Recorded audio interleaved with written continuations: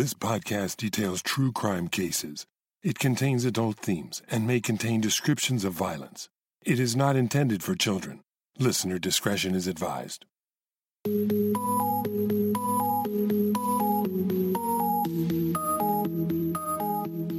Thank you for joining me for today's episode of Once Upon a Crime. We're in the series Deadly Therapy. In these episodes, I detail cases of people who sought help from experts, but instead met their demise in strange and tragic ways.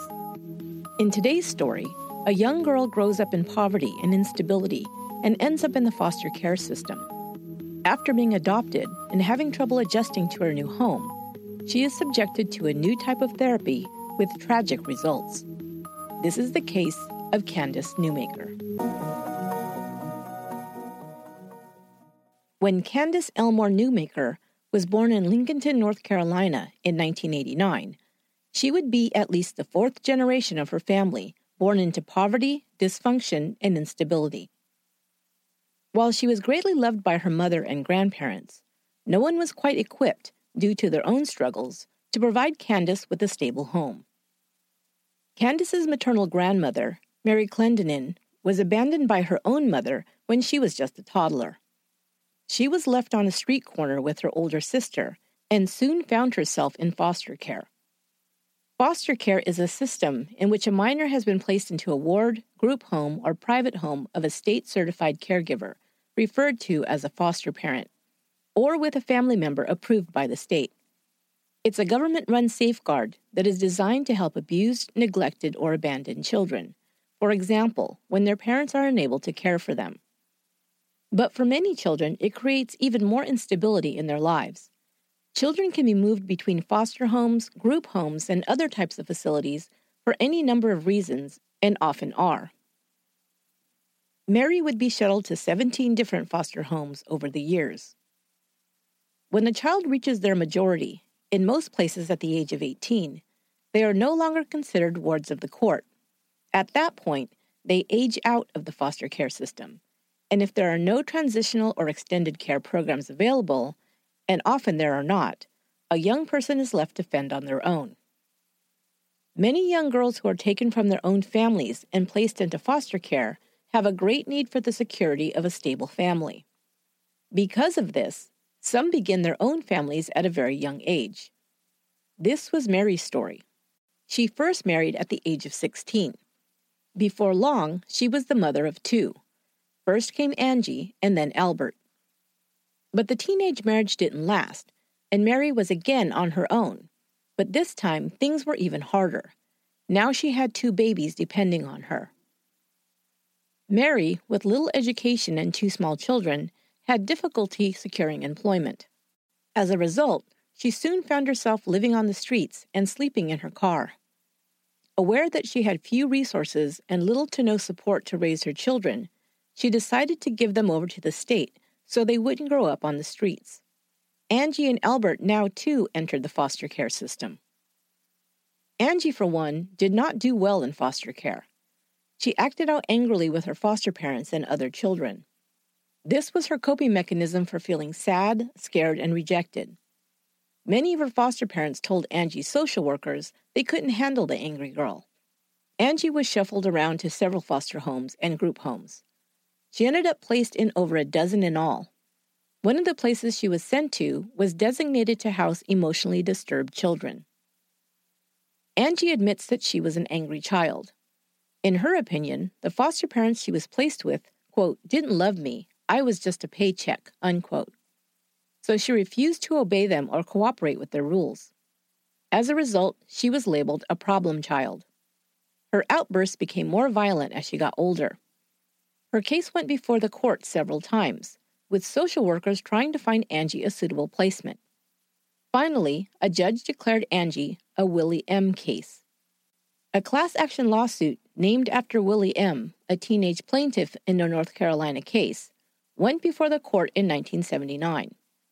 The suit was in response to North Carolina's lack of appropriate placement for aggressive, emotionally disturbed children in the foster care system whose behavior was the result of mental illness. These children would either be shuttled from foster home to foster home or end up housed indefinitely in juvenile detention centers. Worse, some of these minors were sent to adult psychiatric facilities, where they might be victimized by other patients. The court required the state to provide better and more appropriate services to children with mental disorders that made them prone to violent and defiant behavior. North Carolina then invested hundreds of millions of dollars in care that included therapeutic foster homes with foster parents trained how to respond and deal with these children. When Angie was declared a Willie M. case, it meant that she had been deemed mentally ill by the courts and was now eligible to receive long-term treatment and be housed in a facility that was equipped to address her behavior issues. But Angie was ashamed of being labeled mentally ill and rebelled against being placed in a home or facility for the emotionally disturbed. She also still wanted to be with her mother, Mary. She and Mary had tried to reunite several times, but Angie was rebellious, and Mary had no patience with her. They fought like cats and dogs, and Mary would either throw up her hands in frustration or Angie would run away again. So, grasping for the only solution she could think of, Angie, like her mother before her, became a teenage bride.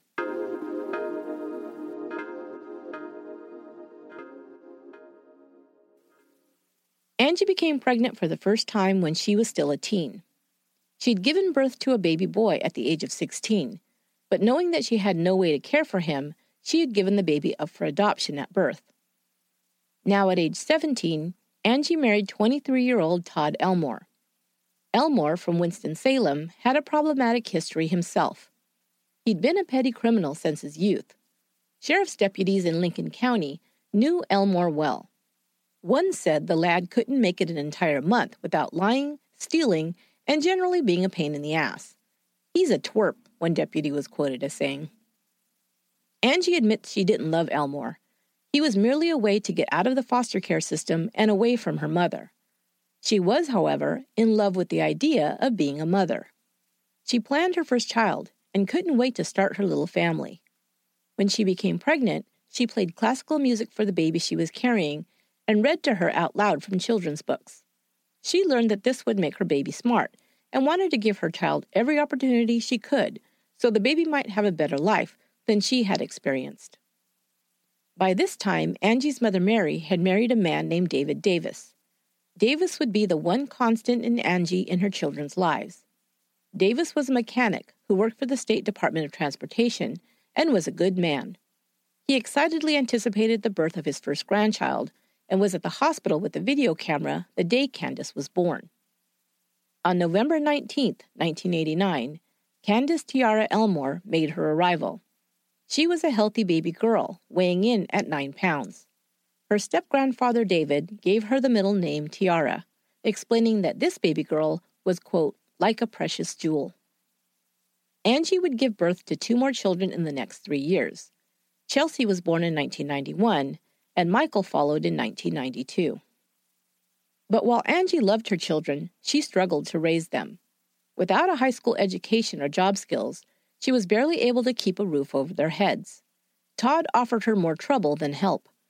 He couldn't hold a job for long and often sabotaged Angie's ability to work, disappearing when she needed to get to work, leaving her without childcare, or starting a fight at the worst possible times. Angie worked several jobs, including at a fast food restaurant and a nursing home, but times were tough. She thought she could improve her earning potential by learning a trade.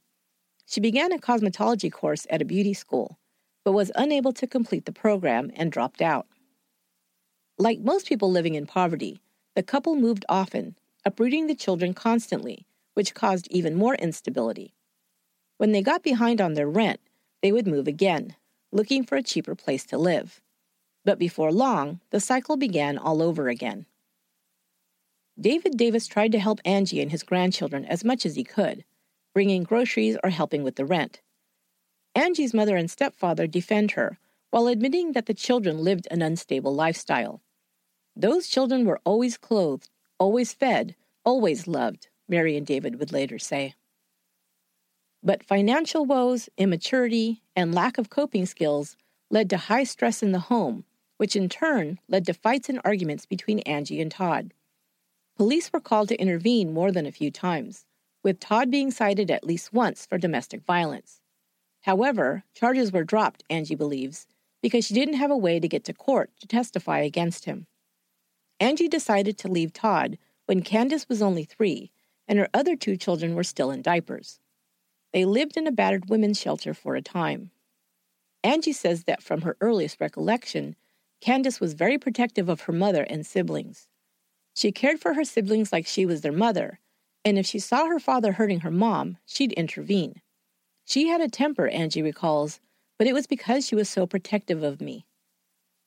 Candace was also very close to her grandparents, especially her grandfather.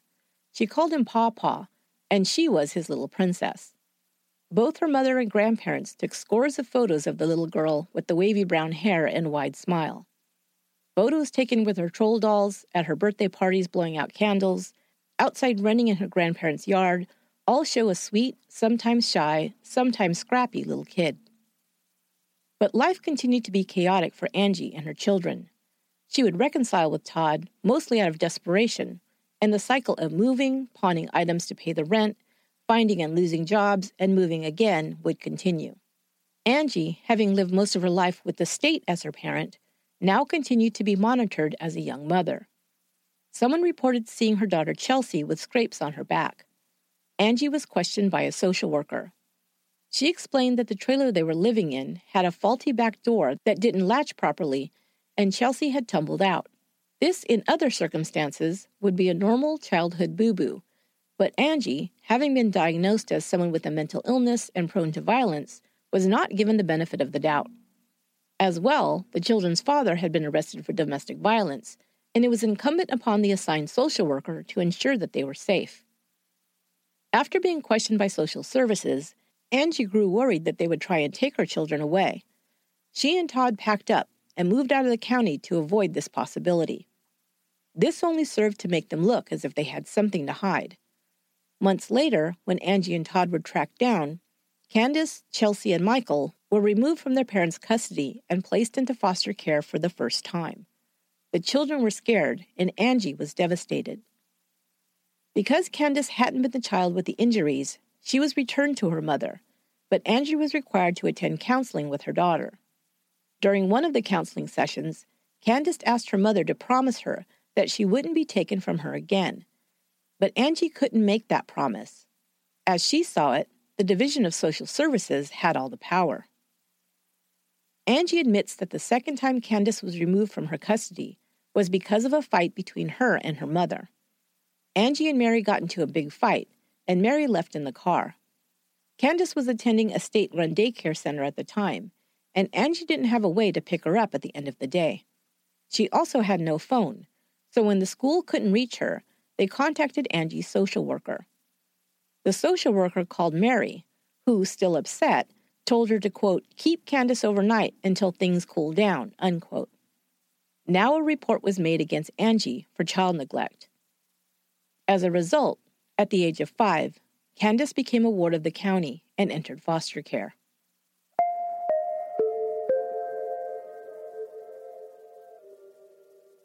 Candace Elmore had been through a lot during her 5 short years on Earth. Poverty, domestic violence, frequent moves, and family squabbles were all part of her daily life. But Candace was a happy and resilient child.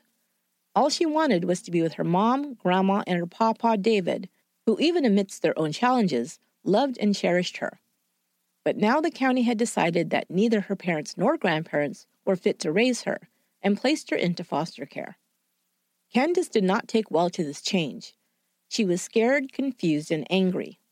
She went on long crying fits, and nothing would console her. She threw temper tantrums and frequently had angry outbursts at her foster parents and the other children in these homes. Like her mother before her, Candace only had one coping mechanism when forced to be away from home and feeling scared: anger. Anger is classified as a secondary emotion by psychologists because we tend to resort to anger in order to protect ourselves or cover up more vulnerable feelings. The primary emotion might be fear, anxiety, or sadness, but this can lead a person to resort to anger when feeling helpless. Anger helps a person feel more powerful in the moment. Acting out in anger may keep others at arm's length or cause them to fear you. Both of these outcomes may help a child feel less vulnerable. Anger was frequently employed by her family of origin, and Candace was familiar with it. Her mother and father fought. Her grandmother and mother also had angry outbursts and arguments with each other. Candace learned this coping skill early on, but it caused problems once she was placed in foster care. She was shuffled around when her foster parents decided they couldn't handle her. Angie tried to get her children back, but without a good job or a decent place for the children to live, she was still labeled an unfit parent. The children's grandparents wanted to raise the children themselves, but would have had to jump through a lot of hoops to be considered an appropriate placement by the state, even though they were family. Mary had a spotty background of her own, coming out of the foster care system, and the fact that her own child had been placed in foster care didn't bode well either. While it pained them to admit it, David and Mary believed Angie's children might be better placed in another family where they might have a better life. They also worried about the children's father coming back into their lives. No, they thought it was better for the children to have a fresh start. Candace remained in foster care, and then her case went before a judge to determine if she would ever be returned to her mother. The judge reviewed the social worker's reports, listing Candace's angry outbursts and rebelliousness. Angie was now 24, but the judge emphasized her past behavior of aggression and rebelliousness while in foster care. Like mother, like daughter, another Willie M., the judge said, before terminating Angie's parental rights. Angie would later grow upset and angry, remembering the judge's words that day. Candace had always been a good girl, she said, but the judge decided differently. Quote, "She was another flaw in the system to them. She was a system child to them. And I know what it feels like. I know what she was going through," Angie said. Many children who aren't infants remain in foster care until they reach the age of majority, like Angie. But Candace would be considered one of the lucky ones. At the age of 6, she was adopted by a woman who wanted to raise Candace as her own daughter. Jean Newmaker possessed the desire and the resources to adopt Candace, and soon she would begin the new life her grandparents had wished for her.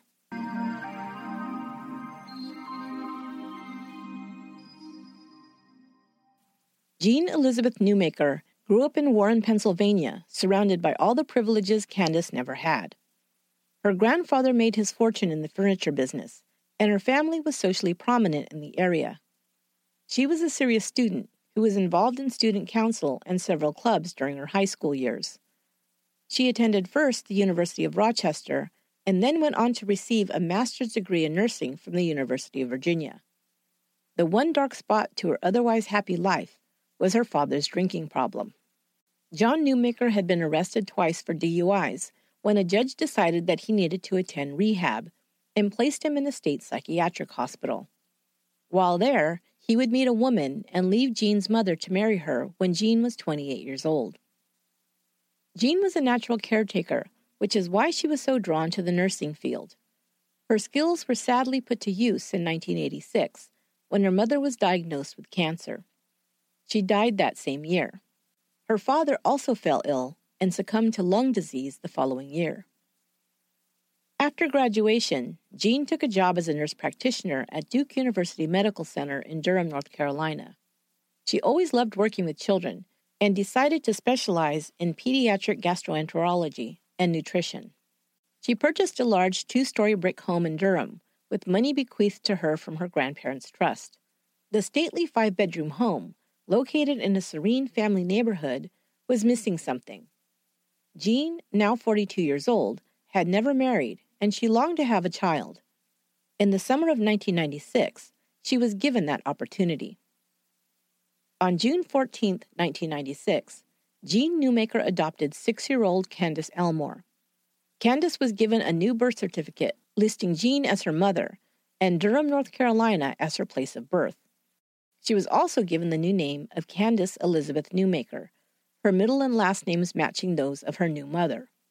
It was as if Candace Tiara Elmore had never existed. But Jean Newmaker was by all accounts a great mom. She took 2 months off of work after adopting Candace and threw herself into being a mom full-time. She knew they would need this time to get to know each other and bond as mother and daughter. Neighbors and friends in Durham said they never saw Jean without Candace or the other way around. They were always together, with Jean taking her new daughter to school each day, picking her up each afternoon, and attending all school parties and functions. When school was out of session, Candace traveled with her new mom. They took trips to the Appalachian Mountains, to Florida to swim with the dolphins, and spent time together hiking, whitewater rafting, and horseback riding. Other parents were impressed by Jean's devotion to her new daughter. There was nothing that child did not have, neighbor Margaret Addison told the Denver Rocky Mountain News. There was nothing she did not do. Candace was enrolled in first grade in the fall, and at first was nervous and insecure. She peered inside her new classroom and said there was a boy inside and she didn't like boys. She refused to enter. Jean patiently explained that he wasn't a boy, but her new teacher, Ray Albin. Albin introduced himself to the dark-haired little girl, and would later report that he quickly grew fond of her. Never a behavior problem in the classroom, Albin says that, in fact, Candace was kind and friendly. She was drawn to the special education students at the school, and always offered to help, sometimes pushing the children who were in wheelchairs to their classrooms. She also loved animals, and soon the new makers had several animals in their home. Most were strays found by Candace. Jean discovered that Candace loved horses, so she enrolled her in equestrian classes and leased her a horse when she was in the second grade. Candace was able to spend time at the stables riding and caring for her horse. Candace made friends at school and had a core group of besties she went roller skating with and attended their slumber parties. It seemed like an idyllic life for a little girl. But behind closed doors, Jean would later admit there were problems. Candace had still not warmed to her, even a year later. To a few close friends, Jean described Candace as a handful. Later, Jean would lament the fact that Candace would not allow her to hold her and wouldn't look her in the eye. Candace had acted similarly when first introduced to her classmates. She'd snapped at them and told them not to look at her or touch her. This was pretty obviously a self-protective behavior to her new situation. But while Jean thought Candace would come around and bond with her over time, it didn't happen. Candace also exhibited behavior problems at home, according to Jean. She said Candace could be mean, cruel, and violent. She would destroy things and even set fires in the house. No one outside of Jean ever reported witnessing this type of behavior from Candace. Jean began trying to address the problem by taking Candace to doctors, psychologists, and counselors over the ensuing years. She was prescribed medications, including Dexedrine for ADD, the antidepressant Effexor, and an antipsychotic, Risperdal. One doctor Jean consulted with at Duke University, Dr. Avi Lauschwitz, said, "This kid had been through a lot. I don't think she was a normal happy kid. She could smile and be real cute, then she could be mean. It was like having the average 18-year-old adolescent in your house." Dr. Lauschwitz chalked up Candace's behavior as a defense mechanism for going through so many placements while in foster care. Jean had done her homework, and to her, the symptoms Candace was exhibiting correlated to a diagnosis of reactive attachment disorder. The term reactive attachment disorder, or RAD, is said to describe children who have been subject to neglect or abuse in their formative years and have failed to establish the expected emotional bonds with primary caregivers. Symptoms of this disorder are listed as irritability, sadness, fearfulness, and difficulty interacting with adults or peers. These children rarely seek out or respond to comfort when distressed, show little positive affect, and may be prone to angry outbursts or crying jags without explanation. Many children were being diagnosed with attachment disorders in the 1980s, after the boom in international adoptions. Children adopted from certain countries came from orphanages where they may have had limited contact with an adult caregiver and began their lives not forming attachments or emotionally bonding with a caring adult. While symptoms Candace exhibited may have looked similar to RAD, Candace had bonded with both her mother, grandmother, and grandfather as an infant and into her preschool years. Some speculate that Jean may have had unrealistic expectations of her newly adopted daughter, and believed that all she needed to do was shower Candace with love and affection, and the girl would reciprocate her affection. Candace was still grieving the loss of her family of origin, and while she may have felt gratitude and possibly some affection for Jean, she wasn't ready to allow her to replace her biological mother so quickly. I used to counsel kids and families and saw a lot of blended families in my practice. One thing I learned was that even when kids liked their step-parents, they would often treat them terribly, talking back, refusing to follow rules, and just plain acting like little buttheads. Were they bad? Maybe. But for the most part, their behavior was largely in response to feeling disloyal to their biological parent. Especially if the child grew to like the step-parent, they felt like this was wrong in some way, because they felt they were being disloyal to the bio-parent, whom they also loved, of course. So they would double down on being shitty towards the step. I can feel some of you nodding as you hear these words. You know what I mean. Mad respect to all of you who are step-parents or adoptive parents. It's a tough job. Even when you're right, you're wrong. Know what I mean? Anyway, my advice to step-parents who were dealing with this issue was to know that, first of all, this was normal. Secondly, to be patient. Also, they might benefit from altering their expectations. Rather than expecting their blended family to be the Brady Bunch, they may benefit from being more realistic. Yes, the child should be respectful towards the new parent, but they couldn't expect them to love or even like them right away. But Jean felt there was something wrong with Candace, and she sought out ways to remedy the situation. She sought advice from experts in the fields of child psychology, behavior issues, and mood disorders. In October of 1999, Jean attended a conference held by the Association for the Treatment and Training in the Attachment of Children. There, Jean heard case studies presented by psychologists and talked to parents of children with RAD, and finally felt validated. She had tried to talk to other parents she knew about her challenges with Candace, but would get advice like, be patient, or I'm sure she'll come around, or I've never noticed any serious problems with her behavior. It made her feel frustrated and like a failed parent. At the conference, Jean heard accounts of children who, to her, sounded just like Candace.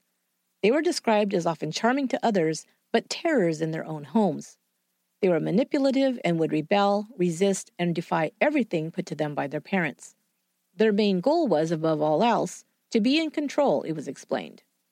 They could resort to destruction of property or even violence. This often left parents at their wits' end and feeling isolated. Parents of RAD kids also spoke at the conference about never receiving any of the perks of being a parent. No hugs from their kids, no affection or positive response to anything they did for them. Jean could totally relate to these parents and was now sure that Candace was suffering from an attachment disorder. Before leaving the conference, she consulted with a therapist named Bill Goebel. Goebel, without meeting Candace, but based on speaking with Jean and her answers on the assessment form, diagnosed Candace as a fairly severe case of attachment disorder.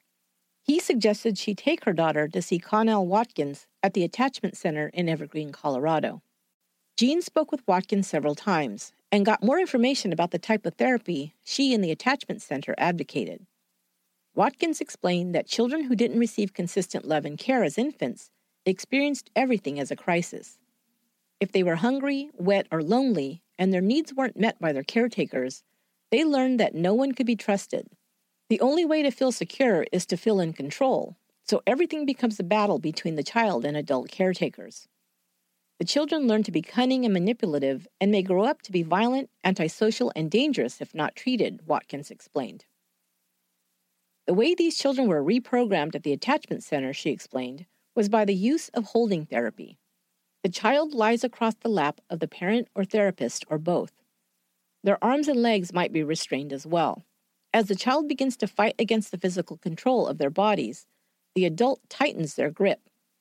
The goal of this is to show the child that someone can control them, but they're still safe. Watkins gave Jean testimonials from parents who said the therapy was a godsend and had helped them finally bond with their child and restored harmony in their homes. Jean was excited and hopeful that this therapy might work for her and Candace. She signed a contract with Watkins to take 10-year-old Candace to Colorado for a 2-week therapy program at the cost of $7,000. The attachment center was located in Connell Watkins' 2-story house in the town of Evergreen. Watkins was an unlicensed psychotherapist who trained under Dr. Foster Klein, a pioneer in the field of attachment disorder. In part, traveling to the attachment center appealed to Jean because she would be staying in a private home with one of Watkins' assistants instead of a hotel. She thought Candace would become more angry during the therapy sessions than she was at home, and didn't want to stay alone with her at a hotel for the 2-week time period. Candace would be housed apart from Jean at the home of Britta St. Clair, Watkins' office manager. St. Clair and her fiancé, Jack McDaniel, were designated as temporary foster parents for Candace. She was told to address McDaniel as Daddy Jack. McDaniel was also hired to write daily reports on Candace's therapy. Neither Britta St. Clair nor Jack McDaniel had education or training in counseling or therapy. On April 10, 2000, Candace's therapy began, first with a visit to Dr. John Alston, a psychiatrist, to be assessed. He would oversee any medications Candace was taking during the therapy. She had been taken off all of her medications except one before arriving in Evergreen. Her dosage of Risperdal, an antipsychotic, sometimes prescribed to treat children who were excessively irritable or aggressive, was increased. She was taken off her other antipsychotic meds, as well as her ADD medication and her antidepressant. Later, the clinic staff would say Candace became emotionally withdrawn after her medications were changed. The 2-week program would require daily therapy sessions for a total of 30 hours.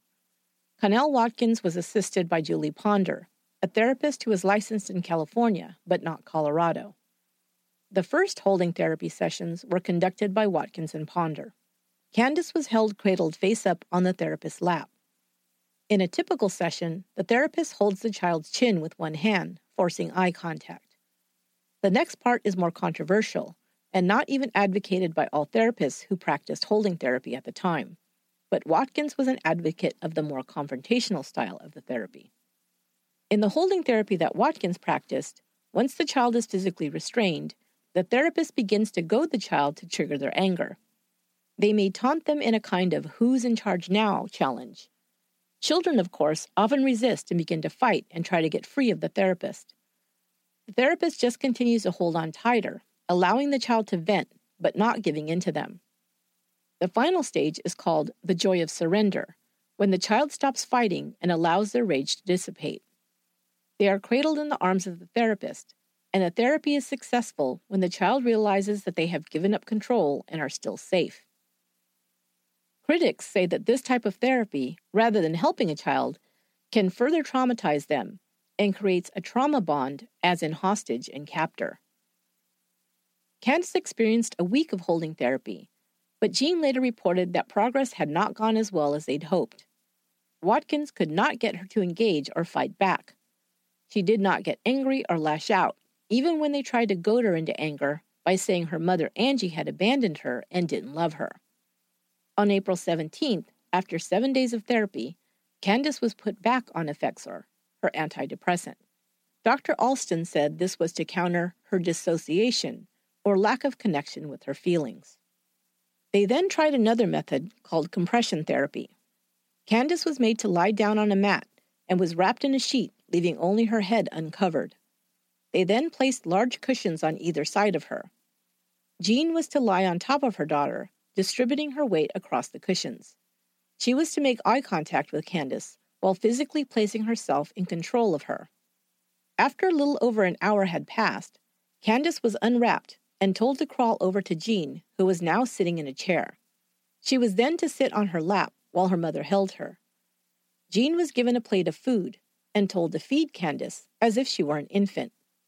Candace complied, and Jean was overcome with emotion. It was the first time Candace had allowed her to hold her or make eye contact with her. The next day, Watkins decided to up the stakes a little more. This time, they would conduct a rebirthing session. Rebirthing is a form of therapy that was controversial and used by only a handful of therapists at the time. A type of psychodrama, it simulates a person being pushed out of the womb at birth. The theory is that those who have experienced early trauma can be reborn symbolically and get a fresh start in life. The way rebirthing was originally performed was by having the patient wrapped up in a blanket with their head exposed. Others then pressed on pillows placed around them to simulate birth contractions. But just months before Candace arrived at the attachment center, Connell Watkins was trained in a more extreme variation of the therapy from Douglas Gosney, a licensed marriage and family therapist from California. In this version, the child is wrapped like a mummy from head to foot. After Connell Watkins learned this technique, Douglas Gosney stayed in Evergreen for a time, and they performed it with a half a dozen attachment center patients. Since then, Watkins used it several more times with patients, and now thought it would be appropriate for Candace. On April 18th, Candace arrived at 9 a.m. to begin her day of therapy. She was asked to draw some pictures as she spoke with therapist Julie Ponder, who began to explain the rebirthing session that would be conducted that day. A video camera was mounted on a tripod in the corner of the room and would record the entire morning's events as they unfolded. On the video, Candace is seen yawning several times and says that she is tired because she'd had a nightmare the night before. She remembered that in the dream, she was being murdered. She talks about a vague memory of when she was very young, where her birth mother had, quote, dropped her out of a second-story window, unquote. Ponder asks Candace if she wants to be reborn to her new mother. Candace says yes, because she wants to be safe and doesn't want to be dropped out of windows. Ponder begins to tell her about how the rebirthing will go. Being a baby is hard. Being born is hard, Ponder tells her. You must scream and cry, because that's how a baby does it. You must look for your mother, reach for her out of the womb. You will have lots of air to breathe, she assures her. Candace now sits on a pad on the floor and removes her shoes. She then is told to stand up, and Ponder puts a queen-size blue flannel sheet on the floor. She is told to lie down on her left side in a fetal position, which Candace does. She is wrapped tightly by Ponder, who gathers the four corners of the sheet at the top of Candace's head and twists them together. Now Connell Watkins enters the room and props 4 pillows into a tent over Candace's body. Jean and Jack McDaniel also enter the room now. Britta St. Clair comes in pushing Tammy, her foster daughter, in a wheelchair. Why Tammy is there is never explained. Watkins sits at Candace's feet. St. Clair sits with her back against Candace's knees. McDaniel lies against Candace's chest. Ponder is positioned at Candace's head, holding the sheet tightly closed in her left hand. Jean is told to stay near Candace's head where she is supposed to emerge. Now 4 adults, with a cumulative weight of over 650 pounds, are pushing against all 4 sides of the 70-pound girl. After just a few minutes, Candace can be heard getting frustrated. Whoever is pushing on my head, it's not helping, Candace says. 10 minutes in, she is ready to give up. I can't do it. I can't breathe, Candace repeats several times. Then Candace says she's going to die and begs for air.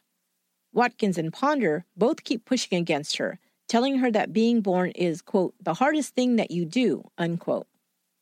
Now the adults reposition themselves, pushing even more force against Candace. Watkins braces her feet against a couch to push harder. Ponder pushes against a brick fireplace hearth.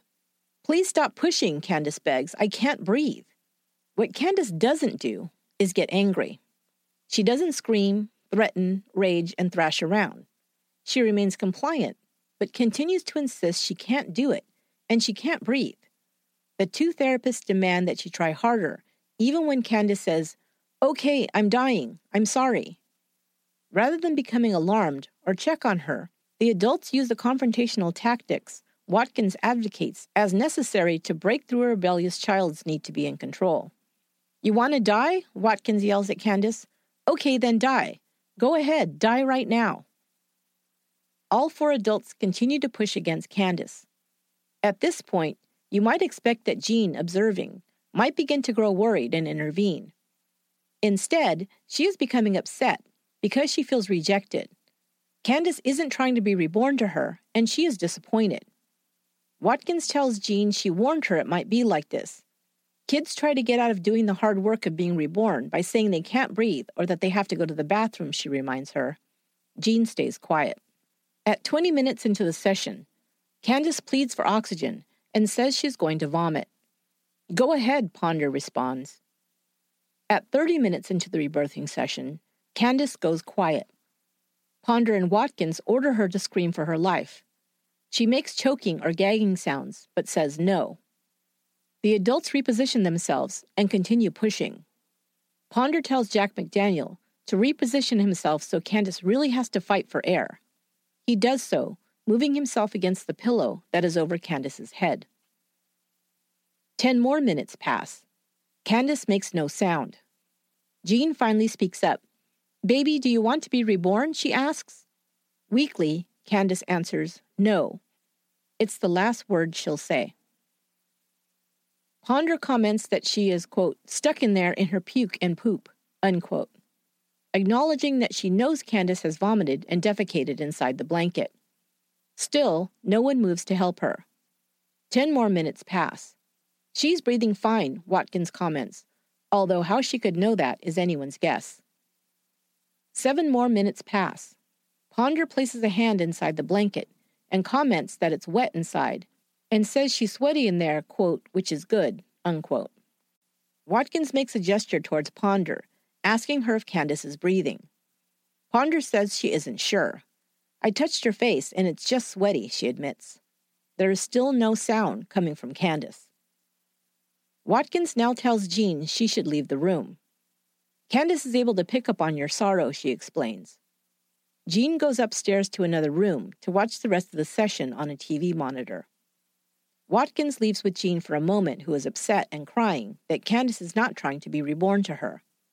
Watkins tells her not to give up before returning to the therapy room, where the session continues. 6 more minutes pass, and Watkins asks Jack McDaniel and Britta St. Clair to also leave the room. They join Jean. Watkins and Ponder continue with the session, pushing on Candace for 4 more minutes. Almost 50 minutes have passed, and about 10 since Candace's last word was uttered. They finally decide to unwrap her from the blanket. "Oh, there she is," Watkins says, still treating Candace as if she's being rebellious and goading her to react. Quote, "She's sleeping in her vomit," unquote, still not sounding concerned. She calls Candace's name once, twice. There's no response. At 10:53 a.m., Jean runs into the room. Candace's face is blue and she isn't breathing. Jean begins to administer CPR, assisted by Ponder. Watkins calls 911 at 10:56 a.m.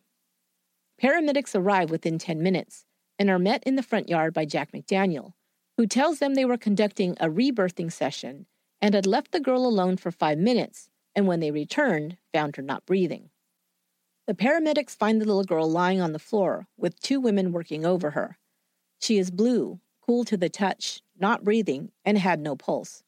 Her pupils are fixed and dilated, her eyes full of red spots. She's been down for more than 10 minutes, they gauged. They suspected asphyxia. The prognosis appeared poor. Paramedics continued to work on reviving Candace for 15 more minutes. They detected a small pulse, so they called for an airlift to Children's Hospital in Denver. By the next morning, however, Candace would be pronounced brain dead. The official report would read that her severe brain injury was due to mechanical asphyxiation, which occurred while she was restrained during therapy sessions. Connell Watkins was quick to say that Candace's death was an unforeseen and terrible accident. But the videotape, which had recorded the entire event, told a different story to investigators. The Jefferson County District Attorney's Office would say it wasn't an accident, but a horrible crime against a helpless little girl.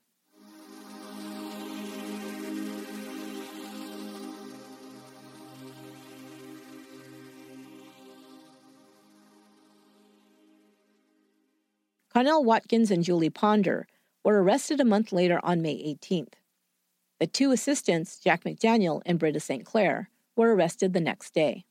They were charged with knowingly or recklessly committing child abuse resulting in death. They all pled not guilty. Jean Newmaker was charged with child abuse and neglect resulting in death, a lesser charge, but still one that could result in 4 to 16 years in prison. Supporters rallied around both Connell Watkins and Jean Newmaker.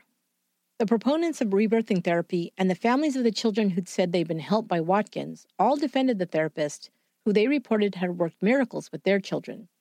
They also defended Jean Newmaker, saying that she had just been trying to help her child. The community in Durham grieved for the sweet curly-haired girl who loved animals. They at first weren't told how Candace had died, but when the news of the tragic rebirthing session came out, they couldn't believe Jean Newmaker could have known it was so dangerous. She adored that girl, they all said. It was such a tragedy, and they were sure Jean was suffering Candace's loss greatly.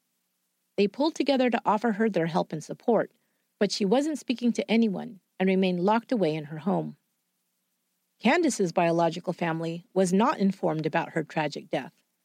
It wasn't until 5 months after Candace's funeral that Angie was told by a reporter what had happened to her little girl. Angie Elmore, now 29, immediately began to sob and hurried to call her mother Mary, telling her to come quick.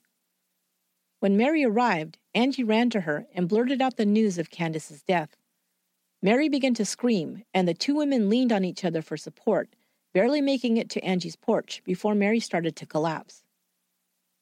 After pulling herself together, Angie told the reporter regarding her daughter's adoptive mother, "What she did was cuckoo. She played God with my child." She didn't give up her children, she clarified. The social workers took them away. Angie said, "I told them, if you take her away from me, it'll kill her." And that's exactly what they did. Candace's two younger siblings had also been adopted. Angie didn't know where they were, but only knew that they had been adopted together. Angie had since had 2 more children with a man named Larry. Larry Jr. had just turned 4, and Andrew, her 6th child, was born just 18 days before Candace's death. She and Larry had since split up, and she was raising the boys on her own. Later, the couple would share custody of their children.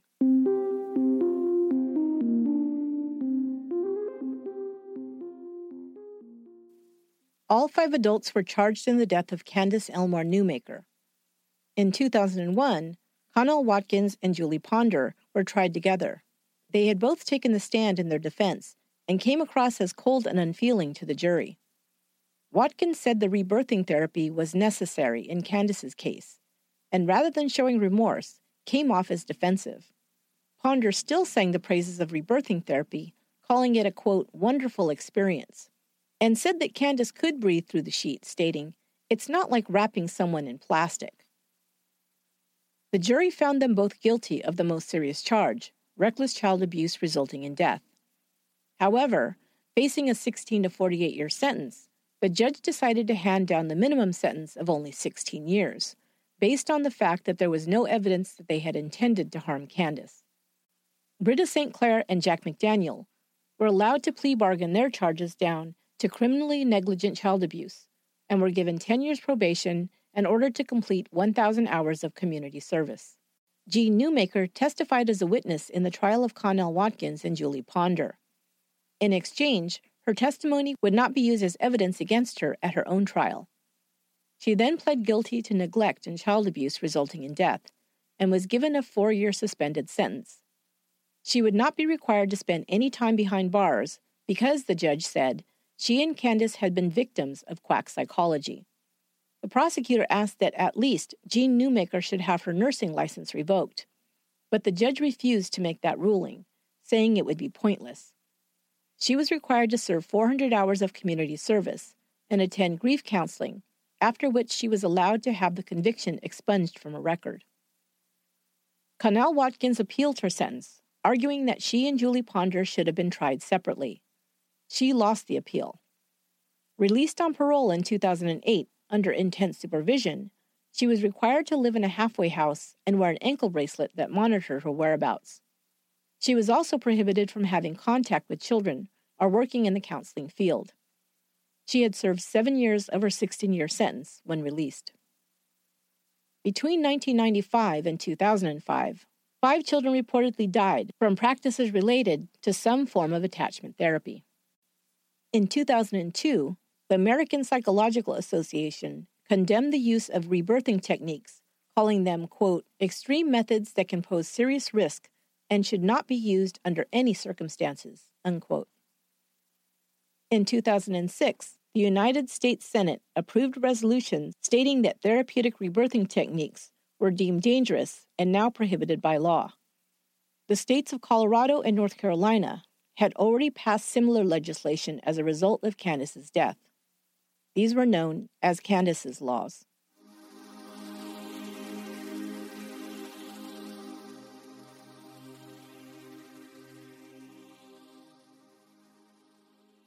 The tragedy of this case is not only that a little girl lost her life, but that her short time on Earth was filled with adults who, even though they loved her, let her down at every turn. Parents, grandparents, social workers, foster parents, and finally her adoptive mother all contributed to her sad life and tragic death. The fact that Candace exhibited some behavioral issues should have come as no surprise to anyone after she'd endured a life of hardship, instability, and constant struggle and disappointment. Even so, she desperately wanted to stay with her mother, siblings, and grandparents, but she wasn't given that choice. She was ripped away from the family she knew and loved and given to a stranger. When she didn't respond in the way that was expected of her, she was considered troubled and flawed, and told she needed to participate in therapy to be fixed. But instead of being helped, she was suffocated to death, her pleas for help ignored. There's no happy ending to the story, but perhaps a lesson can be learned. We must remember that children are without power, and their voices often go unheard. We, as the adults, should do better to reach out to the children we know and love, and even those that we don't, who may be struggling and in need of someone to see them, to hear them, and advocate for their needs.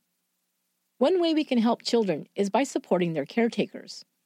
Both Angie and Mary struggled to raise their children, having had no good parenting role models themselves.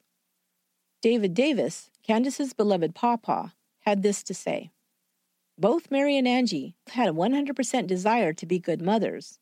Trouble was, they were never taught how." There are many single parents struggling to do the best they can for their children. There are also children who were raised in the foster care system and are left to fend for themselves on the day they age out of that system, many without a reliable support system. If you'd like to help, you can start by going online to singleparentadvocate.org or doorofhope.us to donate or volunteer.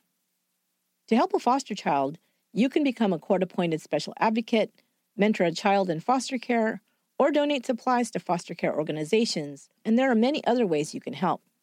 For more information, go to adoptuskids.org or togetherwerise.org. That will do it for today's episode of Once Upon a Crime. Once again, I'd like to thank Lorena Garcia for her help in researching this episode.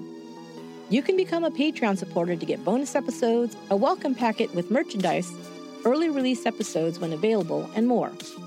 Go to patreon.com/onceuponacrime to become a patron. Once Upon a Crime is written, produced, and edited by me, Esther Ludlow. Until next time, be good to one another.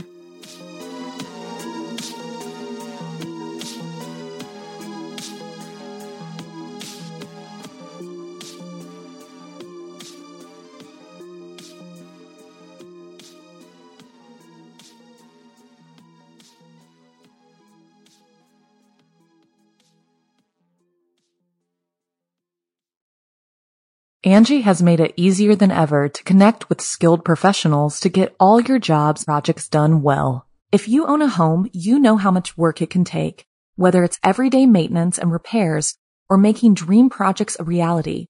It can be hard just to know where to start, but now all you need to do is Angie that and find a skilled local pro who will deliver the quality and expertise you need.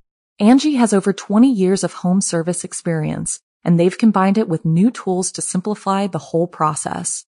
Bring them your project online or with the Angie app, answer a few questions, and Angie can handle the rest from start to finish, or help you compare quotes from multiple pros and connect instantly, which means you can take care of just about any home project in just a few taps. Because when it comes to getting the most out of your home, you can do this when you Angie that.